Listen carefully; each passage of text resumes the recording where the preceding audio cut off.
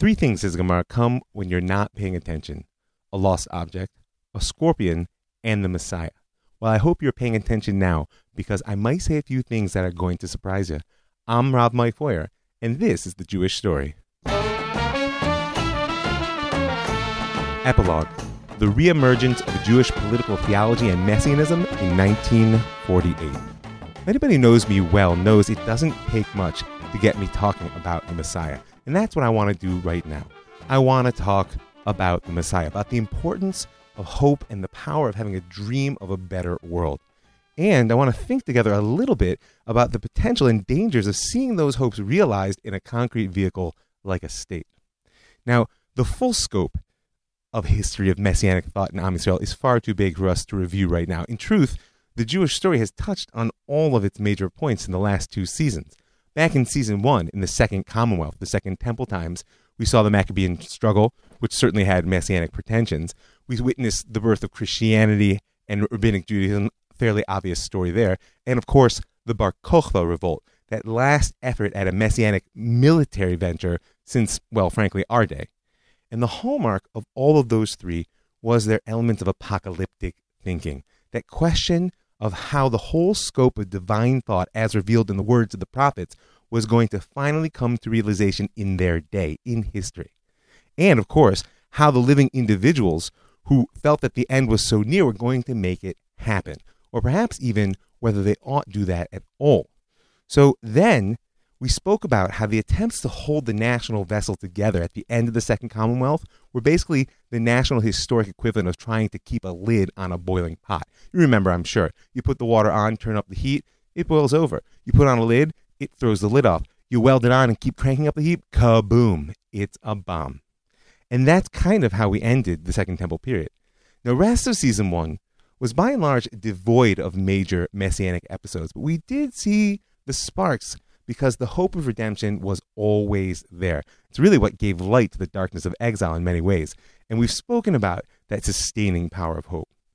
But it was only when the situation in Spain began to deteriorate that hope began to turn toward expectation. And beginning with the emergence of the Zohar in the 13th period, the mystics themselves began to boil over. And since the expulsion that for us lay on the edge between season 1 and season 2, we've seen the rise of several messianic movements, explicit or implicit. We saw, first of all, the breakdown of the primary identity of us and them that emerged out of the Second Temple period that allowed Am Yisrael to stay ourselves and have a clarity of purpose even in exile, crack under what we called the Marano consciousness that came out of Spain. We heard about Rav Menashe ben Israel's hope that once the dispersion of the Jews reached the full extent of the globe, that in the 17th century, that the return would be an inevitable result. He's like a theological version of the old school vision of the Big Bang, that when it ran out of steam was just going to collapse back in on itself. We saw the mystic explosion of Shabtai Tzvi, that messianic movement, which rocked Am Yisrael for more than 100 years. And of course, we mapped in its wake the rise of Chassidut, the Enlightenment Judaism of Moshe Mendelssohn, each one a redemptive perspective in its own right.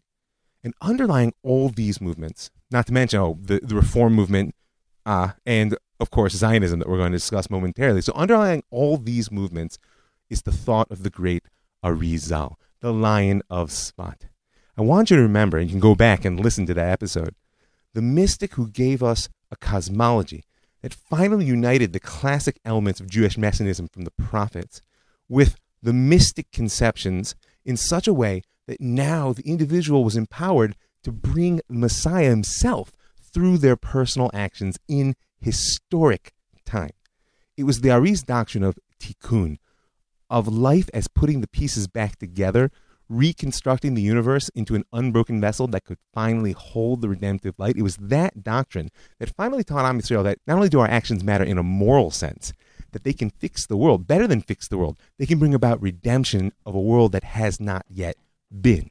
And so that empowerment, which in many ways is the Jewish version of the rise of the individual within modern society, underlies our whole story at this point.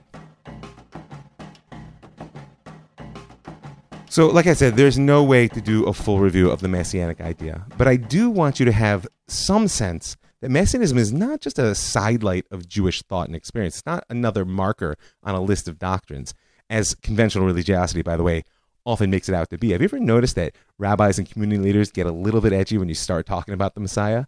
And in order to appreciate the foundational nature of messianism, I want to take a look at some distinctions that Gershom Shaul makes in one of his classic episodes toward an understanding of the messianic idea in Judaism. And he makes a distinction between what he calls the utopian and the catastrophic elements of messianic thought. So the catastrophic, I got to start there because it's my favorite. The catastrophic thought in Jewish messianism is that which necessitates the redeemed future being built on the ruins of the past. That there's a discontinuity between historic life and messianic world. The utopian element is that which believes in completing creation through building of the world as we know it. Now, that doesn't mean that it's simply a restoration of lost glory, although the restorationist impulse, of course, is there. It might actually mean a revelation of a perfection which has never yet been, but nevertheless, it's within the world we know. The truly catastrophic perspective, like I said, sees a complete discontinuity. And therefore, not only must the world as we know it disappear, there's no real active role we can take in bringing about redemption. Oh, we could participate in destroying the old, but the new agency belongs to the divine. Our role is to simply hope and wait. Like it says in Habakkuk, Ki od chazon lamoed, v'yafech laketz v'lo yichazev, im yitmamah hakelo, ki bo yavo lo ya'acher. Right? Wait for him, or it, I should say. It shall surely come. It shall not delay. And that's the perspective you might be familiar with in certain elements of the religious world that sees the third temple descending from heaven, not built by the hands of man. And it's the same perspective that will vehemently condemn any attempt to so-called force the end. Now, if you're hearing that and you have a little bit of a twinge, that's because there's a tendency in Zionist thought, and religious Zionist thought in particular, to mock all these warnings against pressing for the end, to label them as weakness, cowardice, frankly, galus, exile mentality, which may or may not be true, but for our purposes, you also have to understand that these warnings against pressing the end can also be a warning against limiting the redeemed future to an idea based in our unredeemed present. The catastrophic camp offers the hopefulness of discontinuity, like I said, of a belief that what is doesn't have to limit what may be. And that's why those warnings are so strong. It dreams a world for which we have no precedent, and which therefore we cannot actively seek. It can only be found as an act of divine spontaneity, like that quote I started with, Shalosh ba'im behesech hadat. There are three things that come when you're not looking: Mashiach, the lost object, and the scorpion. So that's the catastrophic. Then there's the utopian. It's a term, of course, coined by Sir Thomas More back in 1560 in his book, Utopia, which described a fictional island society in the South Atlantic. Now, he derived it from the Greek, literally meaning no place. But it's come to mean in our society, no place which yet exists, but one of which we dream, and toward which we can strive, most importantly for our story. Because, as Shalom says, even though a truly utopian element in messianism does say humanity can't master their future, it's a very high goal. Nevertheless, they add to it, but we must try. And this is the current within messianic thought that keeps human agency alive, even in the darkest places of exile and disempowerment. We've spoken many, many times in the course of this series about this notion of mipnei chata'enu galinu me'artzenu, that because of our sins, we were exiled from our land. And at this point, how it has become emblematic of Jewish guilt, of the sense that we're suffering for things we never did in a generation that we never knew. But really how its core meaning, at least in my eyes, is the maintenance of historical agency, that it was our actions which caused exile, not the Romans that destroyed the temple, and therefore it is our actions that will redeem us. It's the last stand of Jewish agency. Just picture in the depths of 14th century Germany that you could still do the mitzvot in order to move the redemptive story forward. But there is a danger of that stance, because Jewish messianism never accepted the idea that true redemption is found within. In fact, it's one of the major pieces that we split with Christianity over. It is true that in our discussion in the last two seasons, from the transition from the first temple to the second, and the second temple to the long exile, we have been tracing what I've called the movement of the kingdom of God within. It's a very important part of the rabbinic project, We have the halachic project of believing that everything matters to God and that humanity can actually know what God thinks about everything, and therefore empowering the individual to act in every aspect according to the will of God. This is a necessary but insufficient conception of redemption for Am Yisrael, because our drive to realize a perfect human essence must always be coupled with the drive toward perfecting human society. It's the kingdom of God without and within, and frankly, the goal is to remove that dualism, because the perfected society will be the expression of the perfected human being. However, there's an important challenge here in the historic arc. Much of our religion today, its practice, was developed in response to the experience of exile and the need to preserve some sort of kingdom of God, even when we lack one of flesh and blood, or brick and mortar, as the case may be. And so it should come as no surprise that there's always a little bit of an anarchic element in utopian messianism. There's always a sense that you're gonna have to break some stuff to get the job done, because redemption, by definition, is going to involve the dissolution of many old ideas and relationships. Right? This is the idea that you can see all the way back in the Midrash, and certainly up to the time of Rav Kook, that the Torah of the Messiah will make the Torah of our world seem like hevel, like empty vapor. Rav Kook hints at it in a number of places, but I've never seen him say it quite outright. In his great historical work, The Progress of Ideas in Israel, he traces the arc of the spiritual ideal, as he calls it, and when we go into exile, it becomes religion. So if religion is a product of exile, you tell me what redemption looks like. So there's a challenge in the Messiah to normative Judaism, but not all of the thinkers agree. There's one last little hook we got to throw in. Of course, that's the Rambam. The Rambam, who does have a utopian vision of a world filled with divine knowledge, an ideal that, not surprisingly, dovetails quite nicely with the philosophical rationalism that was the other part of his thought. But his utopian state of consciousness is actually based in, or really facilitated, by a real-world, non-utopian reordering of society. That's why the Rambam is the one who pushes the restorationist element of the Messianic vision all the way to the front. It's throwing off the yoke of exile, rebuilding the temple in real time, and basically the world just getting in order. Nothing, as he says, will change. So we have the catastrophic element, we have a purely utopian element, and we have this restorationist piece, which we always have to keep our eye on. And of course, no one, even the Rambam, falls completely into one category or another one. Everyone wants the hope that's offered by the dream of a world unbounded even by our imagination. Everyone needs the sense of agency rooted in utopian activism. And of course, at least up now, the conversation we've been having is bound by a sense of allegiance to the continuity of Jewish tradition and history. So we can't ignore the longing to renew our days as of old, like Jeremiah says at the Book of Lamentations, the end of Eicha.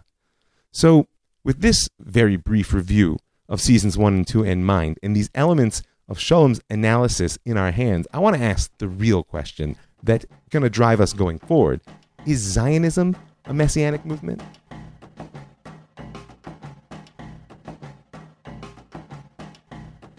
Gershom Shalom links the messianic hope to what he calls the endless powerlessness of Jewish history. In his eyes, exile and the Messiah combine to create a very stable, what he calls life lived in deferment. And in that light, political Zionism and the state that it birthed can easily be labeled as a rejection of the messianic idea altogether. Now, in my eyes, it's no accident that the first work of political Zionist thought was entitled Auto-Emancipation. We're going to do it ourselves, thank you. Leon Pinsker, its author in 1882, which I'm sure you remember, began his activist life as a passionate advocate of assimilation. For him, the solution to the Jewish problem was a dilution amongst the nations. And it was only the pogroms, that wave of violence that swept Russia in the late 19th century, which convinced him that the nations of the world were not going to cooperate with his desire to dissolve. So he found another solution, and that, of course, is nationalism. But in order to put his new nationalist solution into action, there was a core element that Pinsker identified which must be overcome. Quote, the belief in a Messiah, in the intervention of a higher power to bring about our political resurrection, and the religious assumption that we must bear patiently divine punishment caused us to abandon every thought of our national liberation, unity, and independence. The people without a country forgot their country. Is it not high time to perceive the disgrace of it all? I mean, aside from his feeling of shame, notice the precision of what he said. First of all, that we were waiting for intervention of a higher power. That's that catastrophic element. Second of all, that the religious assumption we must bear patiently divine punishment. That's that transformation of mipnei chatenu, of because of our sins we were driven from our land, away from historical agency into guilt. And so, in order to get the people over the hump and begin thinking of themselves as a nation, Pinsker says we gotta ditch the Messiah. And in general, political Zionism was founded by the Jews who were tired of waiting. And for them, the rejection of messianic redemption wasn't just another part of their general rejection of Jewish culture and religion, for many of them rooted in that assimilationist past. It was their move to seize the reins of history and force the end in a most concrete manner. Not just force the end, to deny the process. But you know what? Frankly, I suspect that the political Zionists, for all their success in creating a state, for which I'm grateful, were actually misled in their definition of the Jewish problem. It's true anti-Semitism and assimilation are major problems even today, but they're external ones. I believe there's a deeper, more internal need, a mission, if you will, that drives us. And we're going to follow in season 3 the consequences of this mistaken notion that the state will be a sufficient solution to the Jewish problem, that it could possibly quench really the thirst for redemption. We'll follow it for quite some time. That's just one, political Zionism, which, like I said, might appear not to be messianic, but in many ways becomes the fulfillment of Jewish history just in historical time. I don't think there's any need to make a serious argument about the socialist and Marxist elements in Zionism. They were messianic in their thinking, for sure, if not in their theology. I mean, Marxism and socialism are utopian visions of global economic redemption. And particularly the inevitability of Marxist thought gives it a nice touch of the catastrophic. You don't have to do anything. It's going to come to be.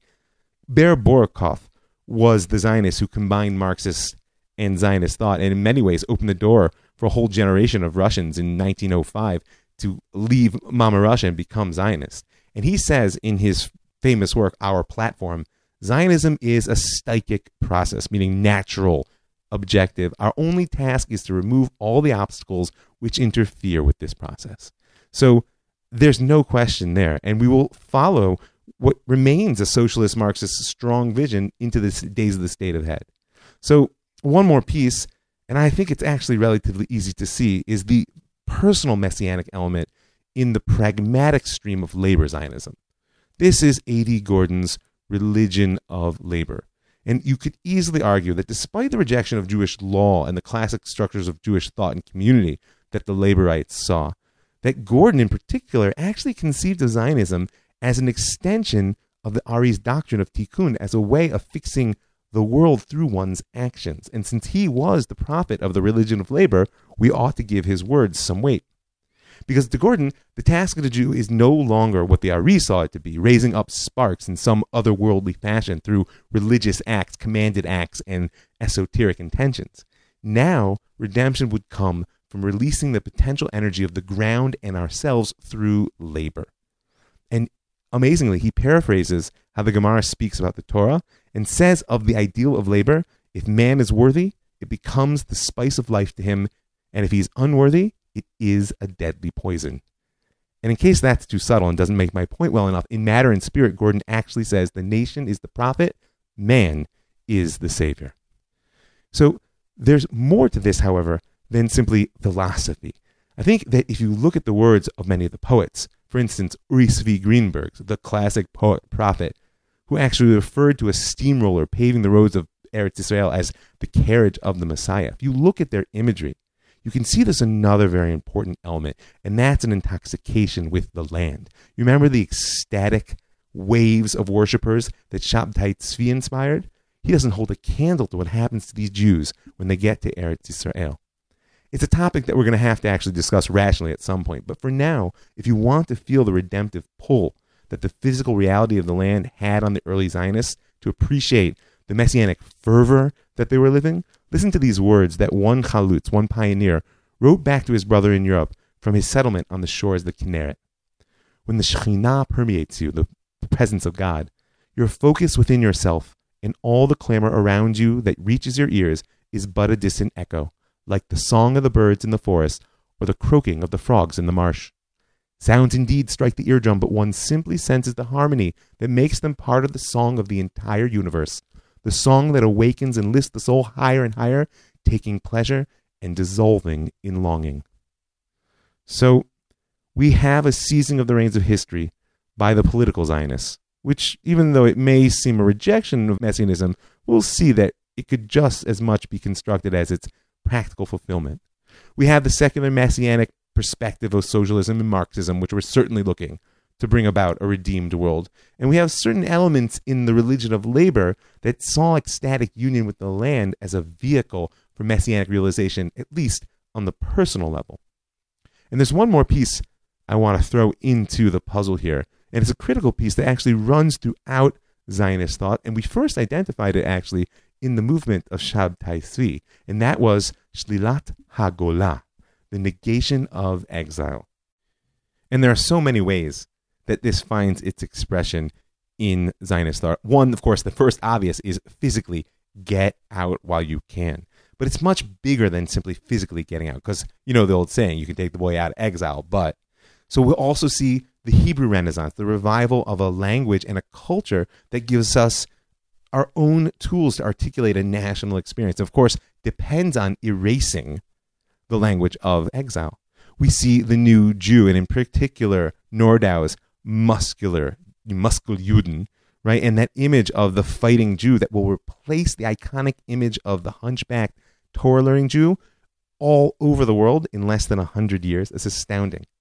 And when you put those together in the land physically and give them a very powerful arc of national historical experience, plowing, planting, fighting, you're going to create a new existence which for its legitimacy will either have to or certainly desire to eliminate the old. Oh, we have to add to this another obvious piece, breakdown of traditional life. In the eyes of the Zionist thinkers of the early 20th century, and frankly many of them to this very day, Torah learning, and in particular Jewish law, are the ultimate embodiment of exile thinking. Sometimes labyrinthian, always rigid, normative, and irrelevant. So this Shlilat HaGolah, this idea that what came before must be erased, effaced in the face of the future, should be very clearly a catastrophic element of those messianic parts in Zionism. And it's also, interestingly enough, something that we're going to follow in season 3, because I think it's at the heart of the breakdown between Israeli and American Jewry. Many of both sides aren't aware that classic Zionist thought depends on the non-existence of American Jewry. But since the diaspora lives on, and frankly, religion is thriving, thank God, this simplistic notion of Shlilat HaGalut has to be re-examined. I'll give you a little taste of it just to close out. Shimon Peres, former president, prime minister, and hardly a raging religious man or particularist, nevertheless said this. He described the diaspora after statehood and saying, a famous Jewish philosopher by the name of Yankelevitz said once that Jewish life in the diaspora was similar to a voyage in a subway. You travel underground, you don't see the scenery, and nobody sees you in the train. It was a pleasure because it's disconnected from the rest of life. It wasn't a normal place to live, and a dream because we weren't living there mentally. Our hearts were in Israel. The shtetl, and by extension all diaspora, was like a passing station.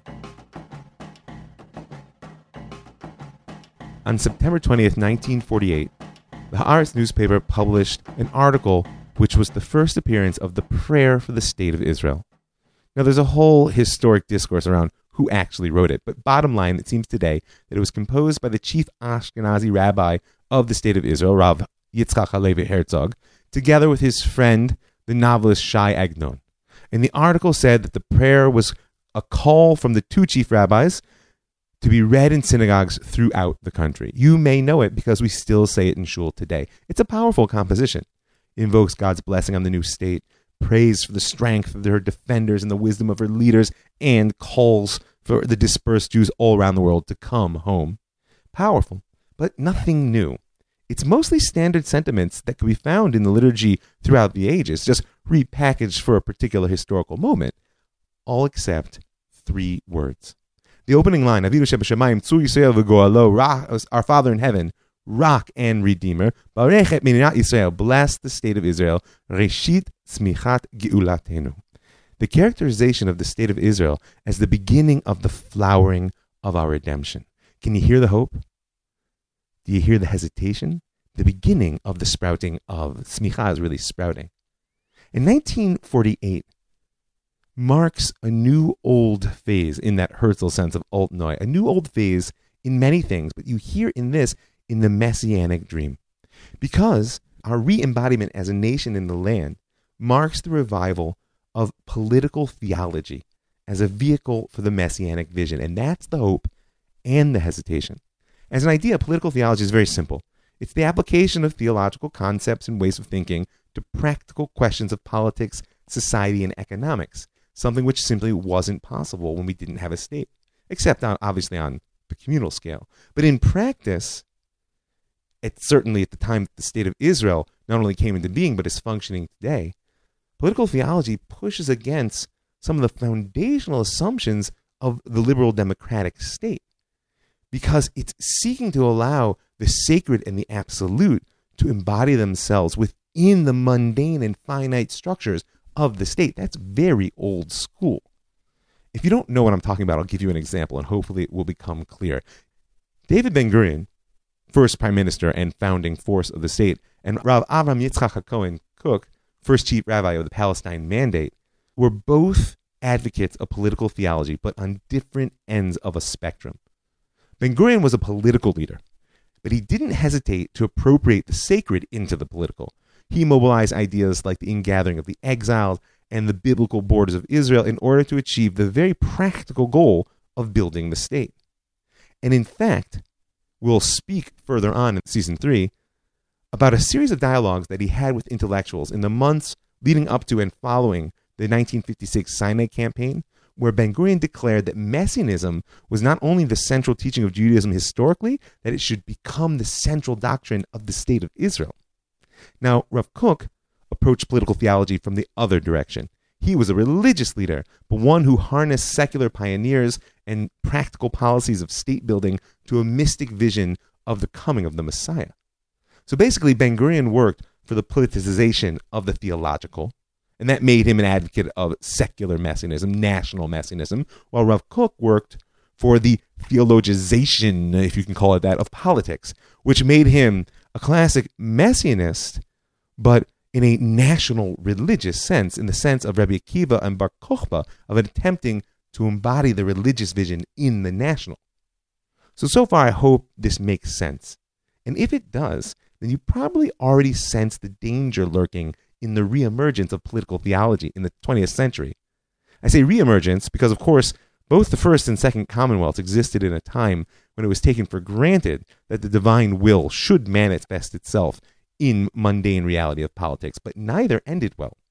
And in fact, we could say that the First Temple era was a failure in that respect because of the failure of individual humanity, our inability to live up to the Torah's standard of holiness. That's why our sages teach that the First Temple was destroyed for bloodshed, sexual immorality, and idolatry. And so, of course, the political structures that held us together couldn't last. And that the Second Temple era was actually a failure of a different scale, that even though the individuals may have adhered to those standards of holiness in a higher level, they were unable to build them into a body politic. And that's why our sages said that it was causeless hatred that destroyed the Second Temple. We were fighting each other, right? Jerusalem burned from within before the Romans ever breached the walls. And so now here we are in the 21st century, or 1948, we'll call it the 20th, in the era of the Third Commonwealth. And once again, we have concrete organs of state. And that means that we can once again, not only can, but must take practical positions on social, economic, political questions. And for many Jews today, theology guides them, whether it guides them like Ben-Gurion in a way in which the theological concepts have been secularized, whether it guides them like Rav Kook in an ecstatic messianic sense, or somewhere in between.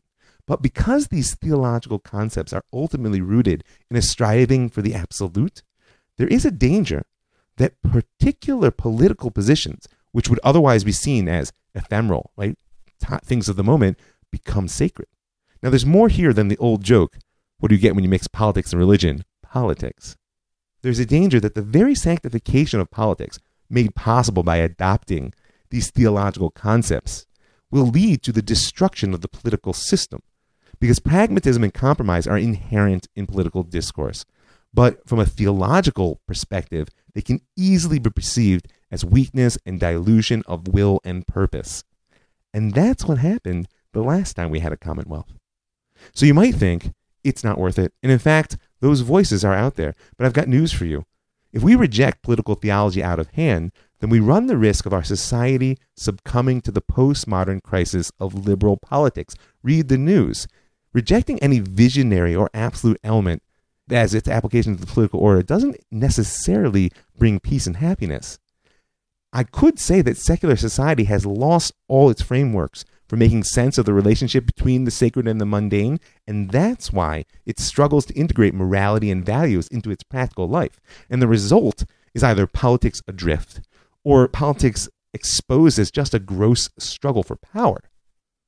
Now, the political theology of Ben-Gurion and Rav Kook imagined a third way. They, in their own very different respects, imagined that the state might offer a new redemptive synthesis of the holy and the mundane.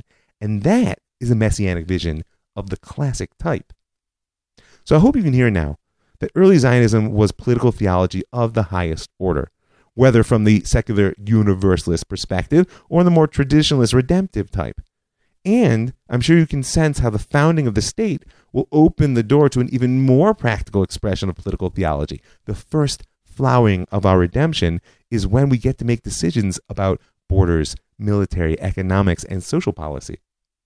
And if you read the papers today and have been looking back in the last 40 years, you know that the settlement movement, founded in the wake of the 1967 Six-Day War and infused with the messianic euphoria of the conquest of Greater Israel, is a powerful political theological driver of our society right now.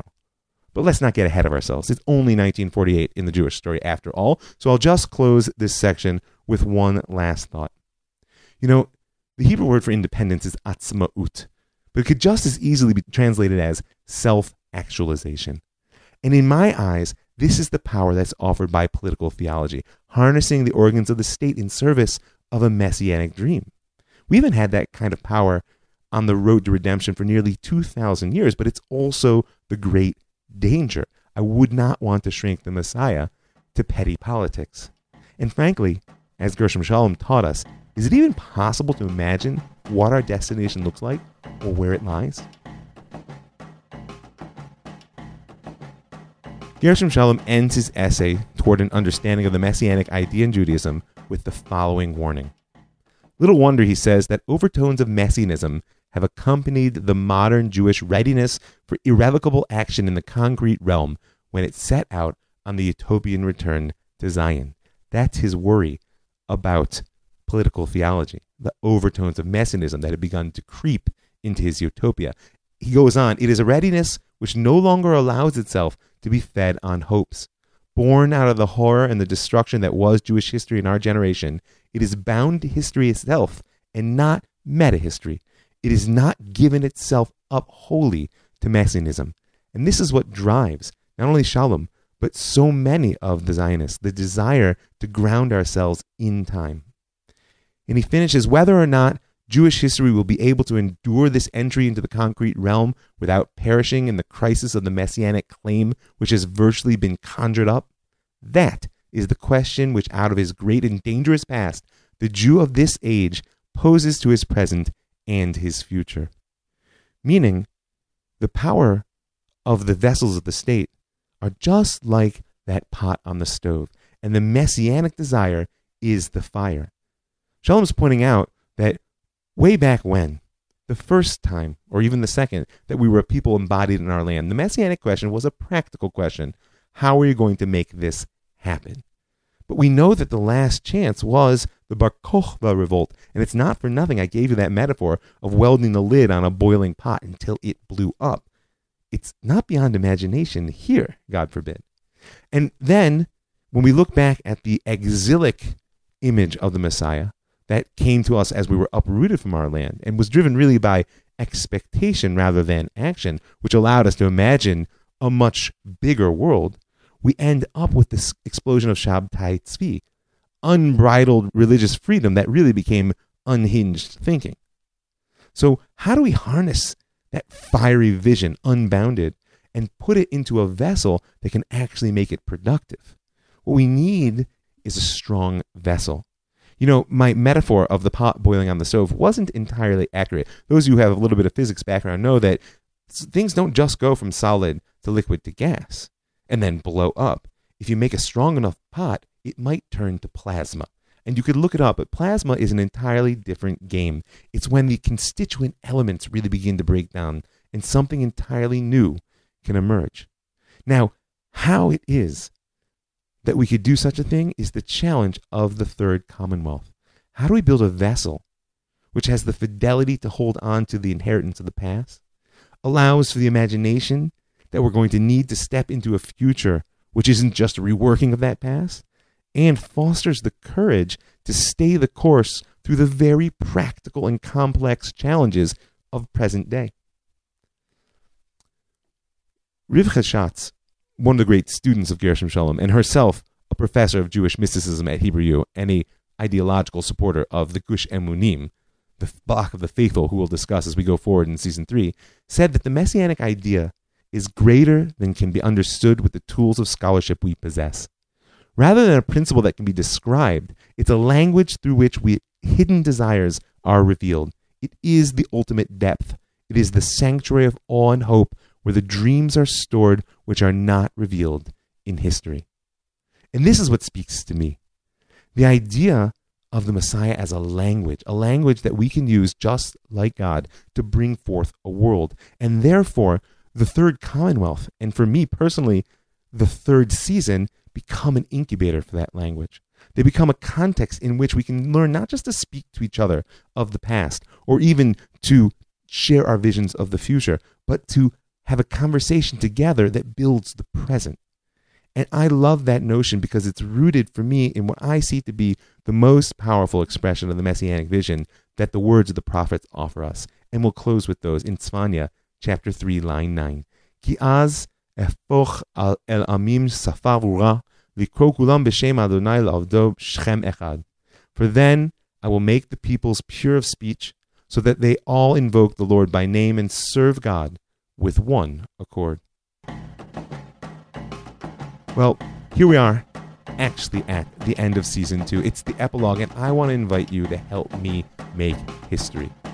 First of all, go to jewishstory.co. You can check out season 1 and season 2 and get yourself all geared up for season 3. And when you're there, you'll see in the upper right-hand corner a button that says Be a Patron. And you can click on through there for a little bit of per podcast support. Even if you're already on Patreon or you've seen it before, check it out. There's a whole new structure of incentives. You might find something there that makes you want to click. So I want to thank you in advance for doing that, together with all the people who give their hard-earned money to make this show free and widely available.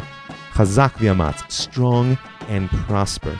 I want to thank the Land of Israel Network for creating a platform that allows me to speak to so many amazing people. That's thelandofisrael.com. I want to thank the Pardes Institute, pardes.org.il, for building an educational institute that allows me to touch the hearts and minds of so many wonderful Jews. And I want to thank you for listening. I'm Rabbi Mike Foyer, and this is The Jewish Story.